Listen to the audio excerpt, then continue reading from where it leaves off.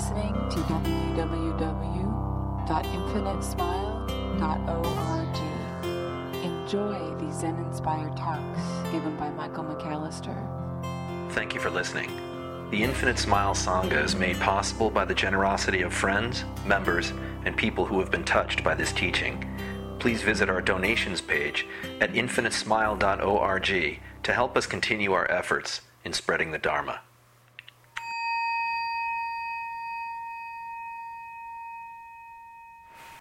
We had a little family excursion to the zoo yesterday. And for those of you who may remember or have recently experienced taking a nearly 2-year-old girl to the zoo, it's just this amazing reminder of the teaching. And I say that just because everything to my daughter was this fresh, new experience. Absolutely pure. Whether it was seeing that little, I think they called them the poison dart frogs. You know, they had this little exhibit, you know, where these little frogs are this amazing yellow. And there was one right on the glass, right at about her level, and she's looking at it, and it's looking right back at her, and she says, "Wow!" And then the same thing when we went and saw the fruit bats. They have a collection at the Oakland Zoo of they call them flying foxes. And by the way, just a little side note: if any of you go to Sydney Harbour in Australia, and you don't take the climb up the harbour bridge, you're missing out. It's one of the neatest things I've ever done on any, of my adventures was climbing that bridge. There's a tour. It wasn't like I was being derelict or something. But going on that tour, I could see as we were standing up there, there's this swarm of just this huge mass of what looked like birds to me. That were flying in, and the guide said, "Look at that! Look at that! What do you think? What do you think those are?" Like, it looks like seagulls or something. He says, "No, mate, they're not seagulls. They're bats." And as they started to fly by, my God, he was right. And they were pretty much the size of a third grader. These things flying through the air. Anyway, they had an exhibit where several of these were at the zoo. What was Cade's response? "Wow!" You know. Same thing with the tiger, same thing with the elephant. Everything, but everything was a wow. And it was, like I said, such a great reminder.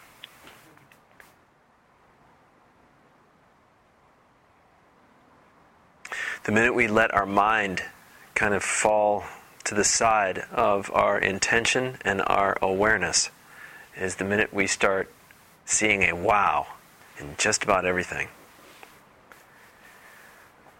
It's not necessarily that we become 3-year-olds, or 2-year-olds is in her case, but or nearly 2. But it's that wow begins to kind of take over. We begin to see something mysterious, something magical, something truly amazing. We have, if you will, a beginner's mind, a certain naivete mixed with life. We've had life experience, but we start to be able to look at that life experience with fresh eyes. We begin to experience this life with a fresh sense of felt awareness. It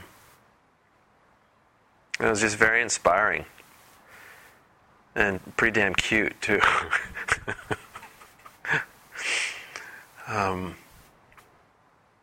So as we practice this evening,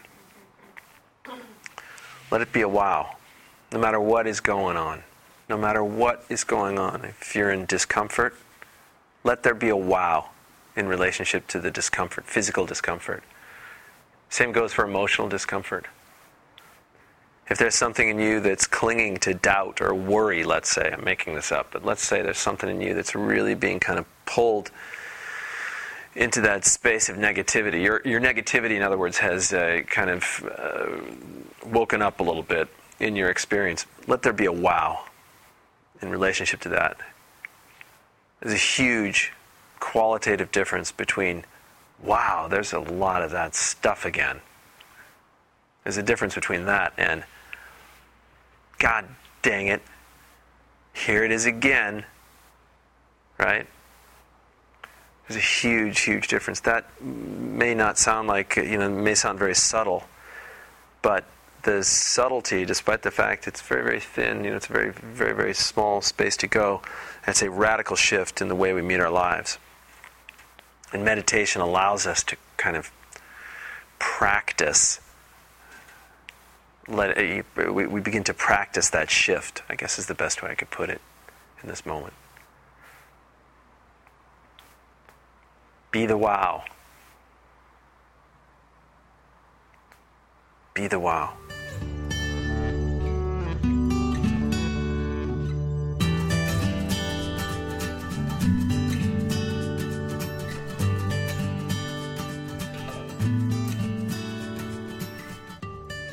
So back to the zoo.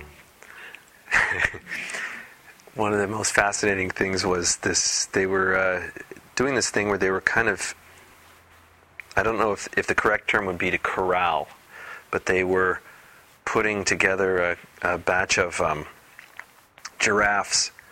There were several in this particular enclosure, and they were kind of funneling them off, just like you might find cattle. You know how they get kind of pushed out of pasture land into, and for milking or for slaughter or whatever it happened to be. I'm assuming the giraffes were not going into slaughter because the market for giraffe burger these days is pretty minimal. But there was this saying that Suzuki Roshi, my teacher's teacher, what he always used to say, and he said, you want to give your bull plenty of pasture land. You want to give it plenty of space. And the bull or the ox, it's got different names, but essentially, if we're going to use the metaphor of the bull, what we're looking at here is our body and our mind connection. This idea we have of a self. You want to give it a lot of space so that your meditation can be, just very, very, very open. You give your mind, if you will, tons and tons of space. That's one way of doing practice. Giving the mind tons and tons of space. What are you doing as you're sitting there? Nothing. I'm just being here. That's one way of doing it. The other way of doing it is to corral or corral the bull into, take it out of the pasture land and squeeze it into something. If you've seen a rodeo ever, and you know how they've got these just massive bulls that are in this pen, and they're held. Okay? That's another way of doing it. Creating a situation where we train our minds to just, we pinch it down. There are all sorts of techniques that can help do this, different meditation techniques that allow the mind to get kind of squeezed into a place where it just can't move anymore. I think both versions of meditation can both require their own kind of skill. Both can be very, very effective.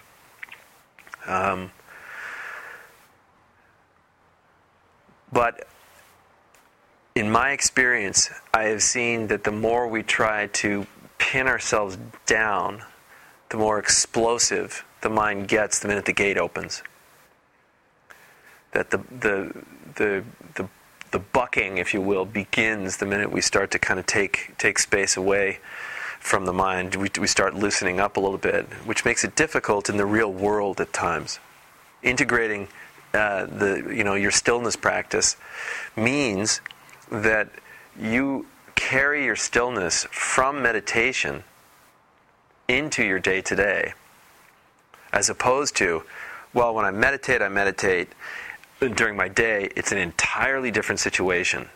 Well, that's really common as we begin our practice, but over time what we want to be able to do is integrate the stillness that we find, literally sew it.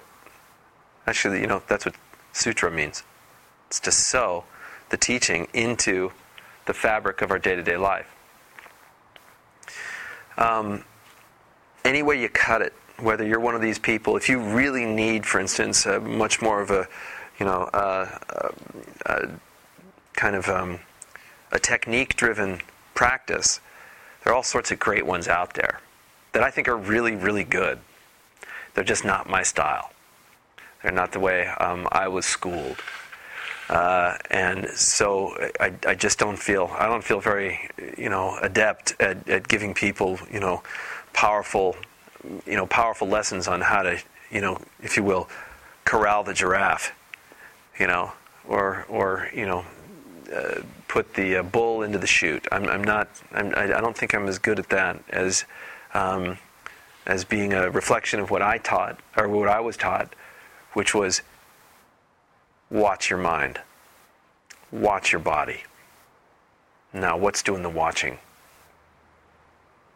It's just a very, very powerful way of doing meditation, I think. And I think it's a little bit easier. It's maybe a little slower, but it's a little bit easier to integrate that into one's day-to-day. I think it was Philip Kapleau Roshi, maybe getting this wrong, but he had this statement. I remember reading it somewhere. I'd footnote it if I could remember. But basically he says you can ripen as a practitioner like fruit on a tree. Okay? Or the practice can shake the tree. The fruit may fall quickly, and it may ripen on the ground, but it's maybe not as sweet. I probably bastardized that metaphor. I've done irreparable damage to it, I'm sure. But still, you kind of get this idea that your job and my job as practitioners is to, it's the 3 B's of practice. We've mentioned a couple times, and for those of you who are new, just be quiet. Okay, be quiet. Be still. Be quiet, be still, and be alert. If you can do those 3 things, if you can be quiet, be still, and be alert, then we're talking about a really potent, powerful practice. Usually the hardest one for people is to be still initially. It can, what do you mean still? Oh, geez, my mind's going like this, and that's very natural. It's very natural. But over time, with dedicated practice, it begins to slow down. Our minds begin to slow down.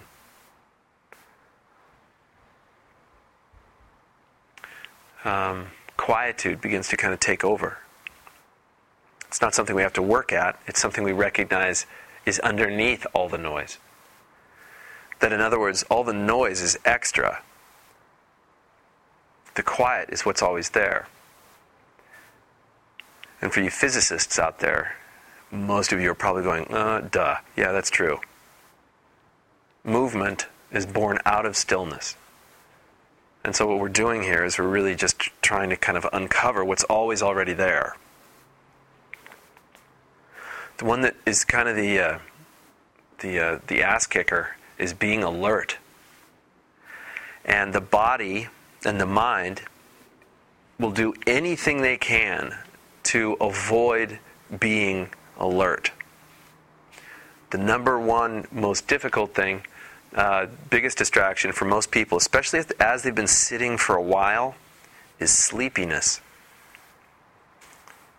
Now, if you think about it, this is exactly what a mind that is being challenged correctly by this teaching is going to do. It's incredibly stressful to be quiet and to be still. It's even more stressful to be quiet and to be still with the full intention of getting past all the insulation. So the mind very naturally is going to start saying, shut down now. Too much. Don't want awakening. Awakening would mean I'd no longer have a job. Or I might have a job, but it's not nearly as well paid as it is now. This sucks. Go to sleep. Or the pain is just too much.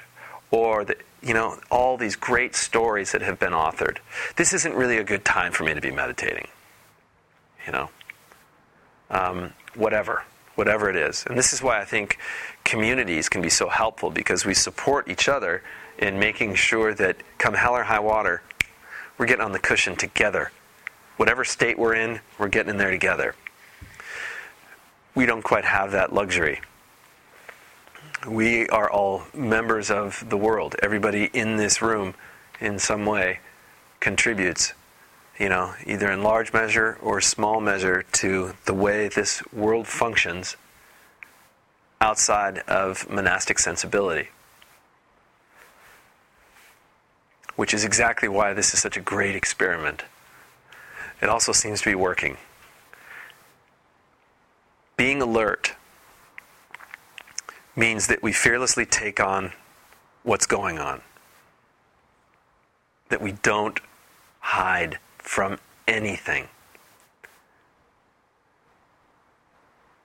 Being alert means, as I say again and again and again, that we don't flinch.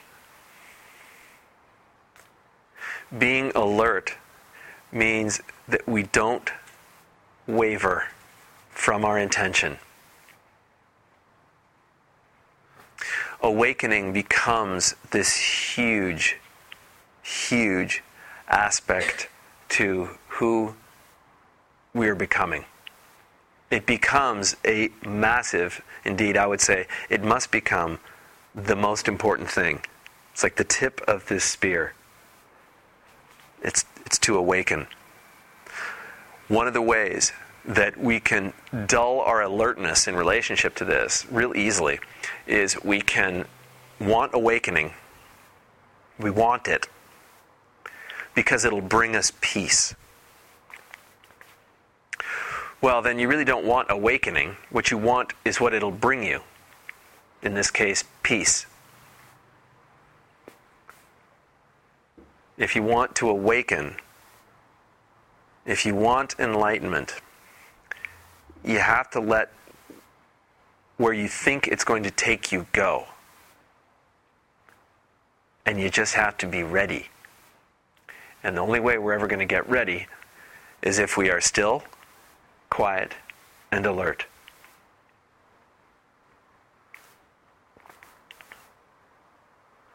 One of the nice guarantees, though, of being still, quiet, and alert is that awakening shows up. Egos love creating a story around that, which is, well, what if it doesn't? What if I croak before, Yeah, that would suck totally, wouldn't it? You're just not alert enough, I guess.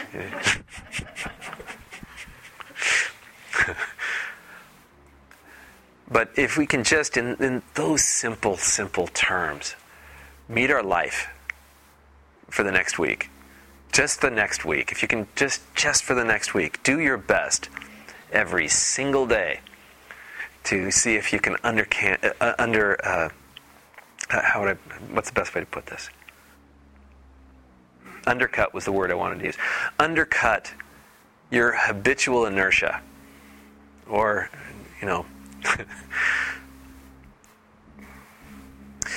if you can just,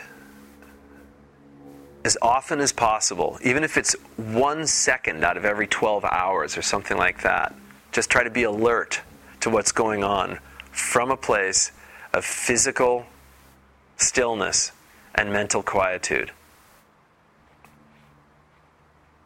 Try it. And try it with a little bit of fire. another way out of the this beautiful alert spaciousness, which is to judge it, to think it's something that it's not, to turn our practice into to view ourselves as practitioners in ways that aren't entirely honest. Well, I'm doing enough. Try a little more. Well, I want to be comfortable with this. Of course, that's okay. It's okay to be comfortable. But if you're after comfort, admit it. If you're after awakening, awakening goes beyond comfort and discomfort.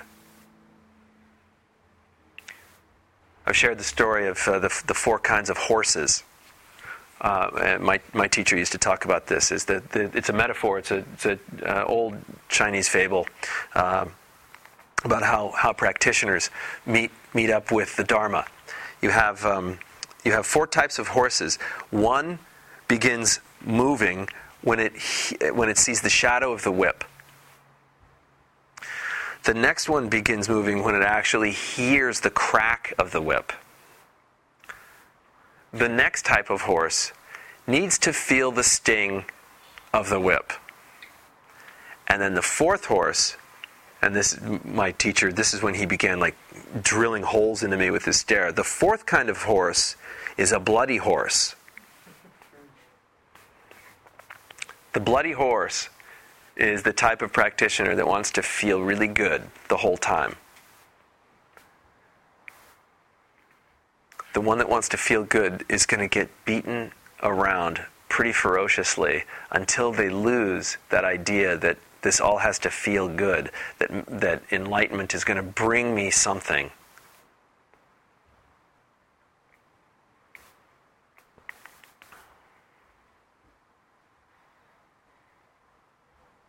It'll bring you nothing.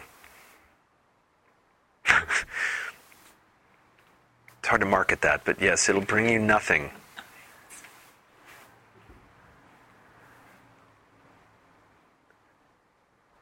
But that nothingness, when we can rest there, in that nothingness, as that nothingness, we're fulfilled totally. A Christian might say, we shall not want from that place. I've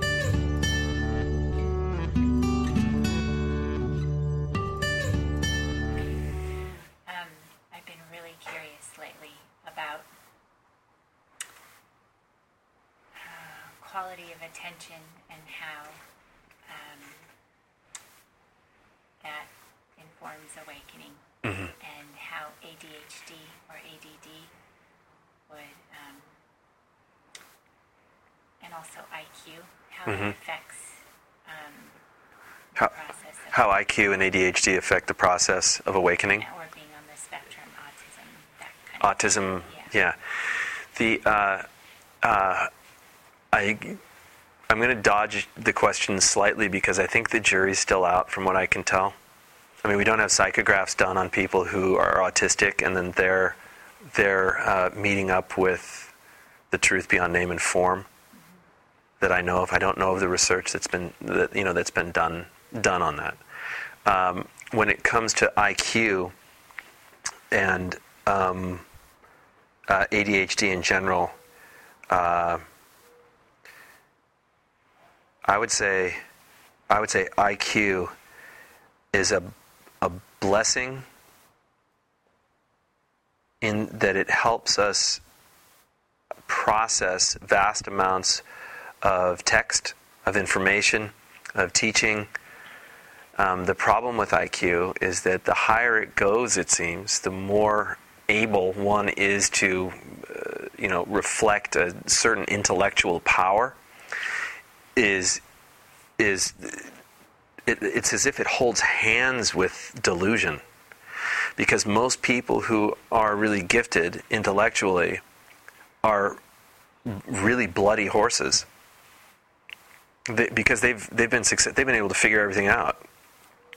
Their entire life, they have been walking with, in bodies that always know. I can figure this out. I don't know the answer to that, but I bet I can find out. Right? And so instead of a practice, being able to kind of release into a practice that is about releasing that whole story of how smart you might be, it tends to be the major impediment towards liberation. ADHD, you're looking at somebody who has major ADHD. And the cool thing about ADHD, that I went through as a young person, is that it fueled curiosity. I wouldn't have gotten here in this line of work. I would never have gone to into a monastic setting had I not been bouncing off the walls internally, right? So I don't know that ADHD necessarily gets in the way, as long as that ADHD can be channeled to fuel a practice that deepens of its own accord. And that's the trick. I had a great teacher. But did you have to experience the bouncing off the walls as being painful in order to direct you toward stillness? I don't know if that's required. I know it was for me. It was brutal. Actually, I don't know too many people who've gone through the process, the awakening process, where it hasn't destroyed them on some level. However, their practice was so stable as they went through that destruction that despite the fact that outwardly you could see that it was wiping them out and so forth, you also knew they could handle it. When I mentioned this before, but you can look at this process as clarifying butter. You've got to turn up the heat enough to where you get the solids, right? So that you can scoop the solids off. If you don't, if it's not hot enough, you get melted butter. But butter itself can't withstand a tremendous amount of heat. But when you clarify it, when you turn up the heat enough to where you can skim the solids away, where you can purify, if you will, you then have something that offers flavor and can withstand very high temperatures. These people that were broken down, they'd skimmed the stuff off, and they were withstanding very high temperatures. So this is high stakes, and it's risky. And for that reason, oftentimes I think, people with higher IQs are like, screw it. I'll go back to law school.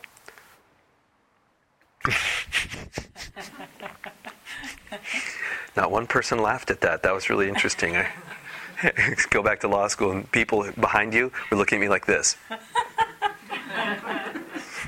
What? Same thing. Attorneys, Zen masters. Same thing, yes. Yeah. That's kind of a long answer, Gina, but... I'm still curious about it, though. Yeah, me too. I think it'd be great. Yeah, because I'm curious about people in my family with a little bit lower IQs. Mm-hmm. And is it, there's something that has to take you there. Right. And then you let go. Yeah. Well, let me then, I'll be really direct. This does not require... Freedom does not require smarts. It's available to anybody. It does not require any intellectual acumen whatsoever. Not even the certain type of smarts? Like if you think about, what is it, Gardner's 7 different kinds of intelligence. Or the, introspective would probably help. Transpersonal, something. There's got to be something. Yeah, maybe. But again, that's just a story. It's just a story. I think that there are people who have an intrapersonal level of intelligence, if you will. Their intrapersonal IQ might be really high. I think that you have to have. I would agree with you on that. But there again, I don't know what research has been done. I'm dying to know. I think it'd be cool. Why don't you go get a PhD? Tell us about it. Yeah. Violet, yes. I'm curious,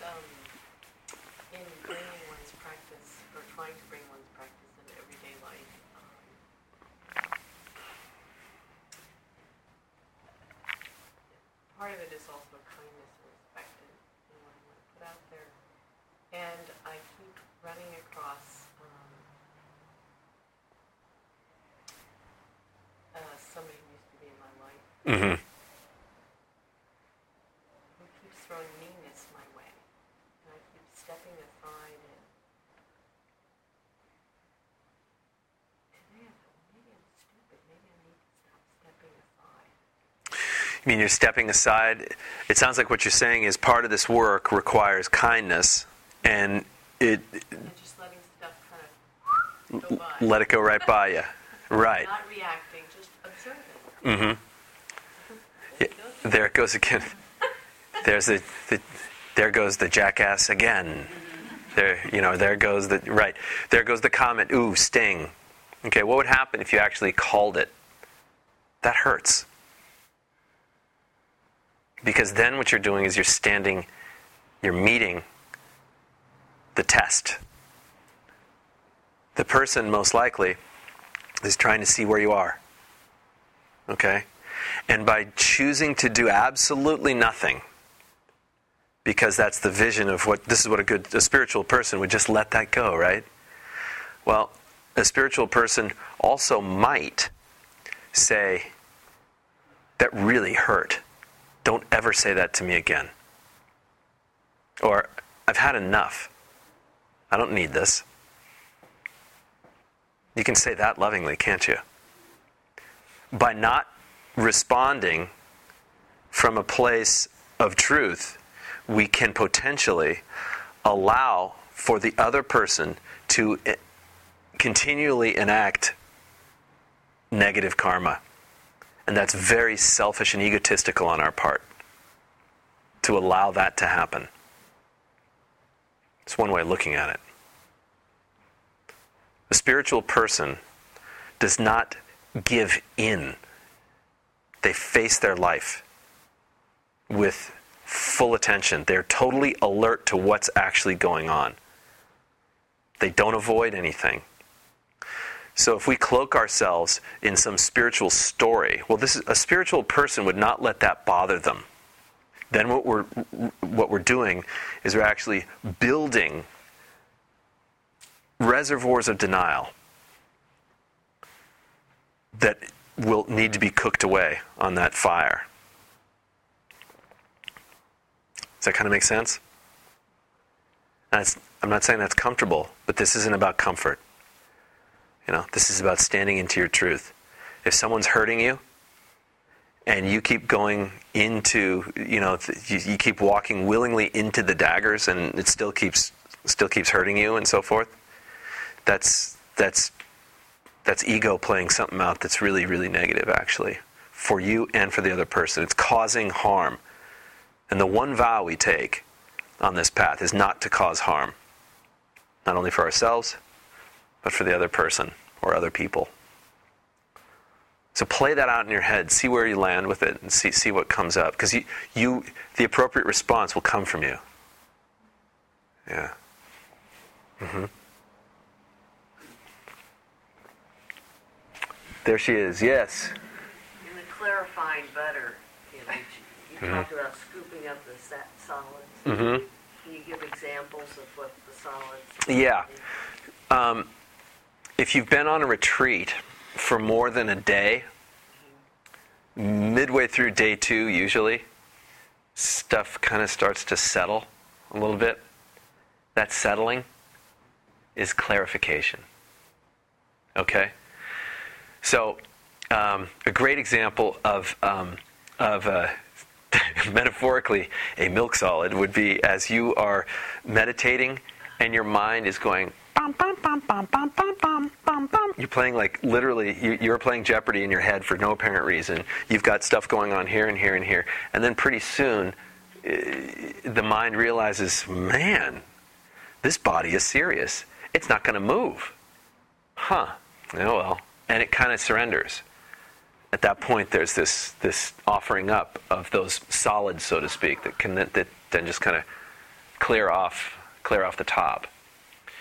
Now you can take that. That happens not only in a retreat. You extend the retreat, And it happens it happens at deeper and deeper levels. You extend that retreat even further, same thing happens. If it becomes part of your life, you will find that solids continually show up, but they tend to be singular and show up in smaller groups. Yeah, smaller globs, so to speak. Yeah, so it's not so much focusing on what the solids are as sort of letting them settle and let the clarity be there. Yes. Yeah. See, my mind had grabbed on it. What are the solids? Find solids.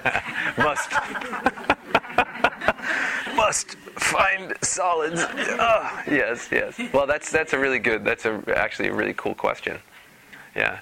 I think the solids are different for everybody, except their source is always the same. Mind. It's always mind. It's just mind. Yeah. And it's not that you you cook away the mind. It's that you cook away the aspects of mind that you just don't need. You then are able to use mind as a tool, as opposed to getting tooled by mind. Yeah. Yeah. Thank you. You heard it. That was a good one. Yes. You heard it. Yeah.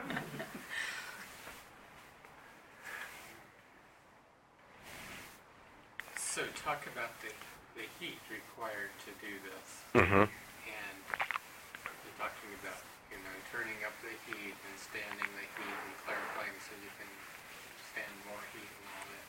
What does that mean to everybody, to us here? How do we control the heat? How do we get more heat? How do we know to turn up the heat? How do you know when to turn up the heat? How do you know what it looks like? How do you do it? How do you do it? Where's the knob? Where's the knob? It's called sitting still, being quiet, and being alert. And every one of you is an alchemist. Every one of you knows how to turn lead into gold. It's innate. Okay? And we were talking about butter. We are talking about butter, but you're asking about how to turn that up. You turn that up the minute you sit still. The minute you start actually playing out a meditation practice where there's quietude, where you're being quiet, where you're being still, and you're being alert. The minute that happens, the heat, you don't have to do anything. It starts.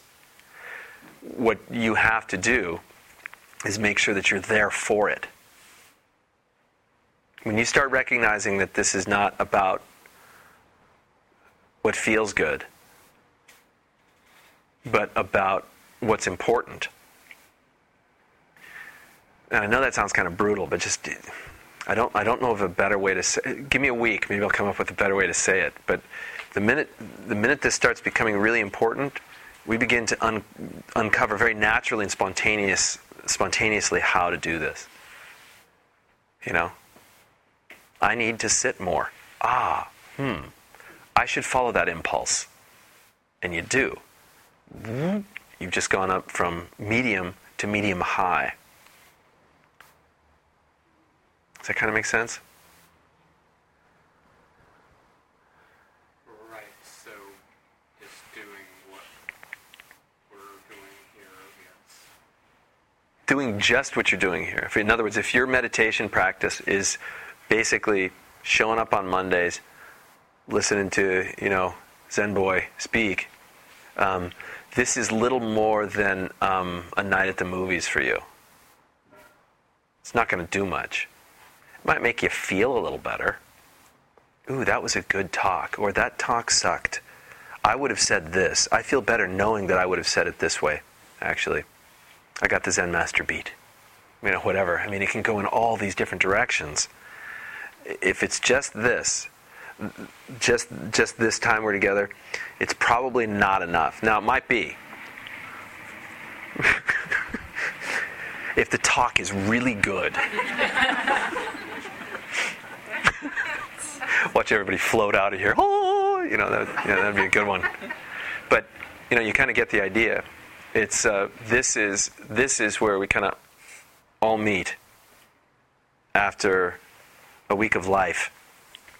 And within that life, there needs to be quietude, there needs to be stillness, and there needs to be total alertness.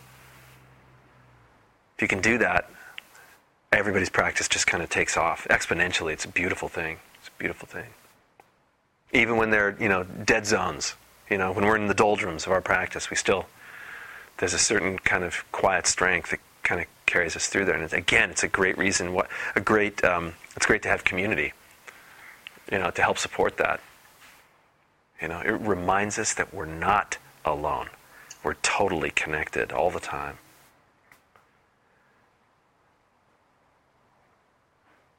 Yeah. You're talking about if you're just being here and you're not doing anything during the week, Mm-hmm. or if you're doing, an hour or two a day sitting anyway during the week, every day. Yeah. How does one turn up the heat in that case? Make sure you're doing it right. Yeah, stay awake, okay. I tried. That's okay. Keep trying. Yeah, keep trying. Yeah. Don't make the mistake. I don't know why I'm telling you this story, but I'm gonna. There was this guy who'd ordained. I felt so bad for him because he ordained as a priest, in my view, very prematurely. And because I think you got to know on some level. It's like, I'm making a huge commitment here. It's not just the bald head, and the robes. It's like this is now this massive life choice that you're taking. And so what he was doing, I'd go down and I would always make myself some green tea about a half hour prior to the 5 a.m. sitting. So at 4:30, I'd bop into the tea area and make my tea and so forth. And this guy was brewing coffee. He'd sit there, he'd kind of look at it, and I could see that he's like almost falling asleep as he's watching the coffee get brewed and so forth. Now, he and I essentially were doing exactly the same thing. I was having a little bit of tea. He wasn't just having a cup. He was like going for pretty much half the pot. And I remember thinking to myself, and he sat not too far away from me. He seemed so horrifically uncomfortable in this new priestly skin, And I remember saying, "How's that coffee thing working out for you?" And he's like, "It's like he'd been caught." And there's nothing wrong with it. I mean, Zen monks drink coffee, but he's like, "It's just the only damn way I can stay awake." I don't know what happened to him. I didn't see him after I was a resident, but yeah. Anyway, it's late. Thanks, guys.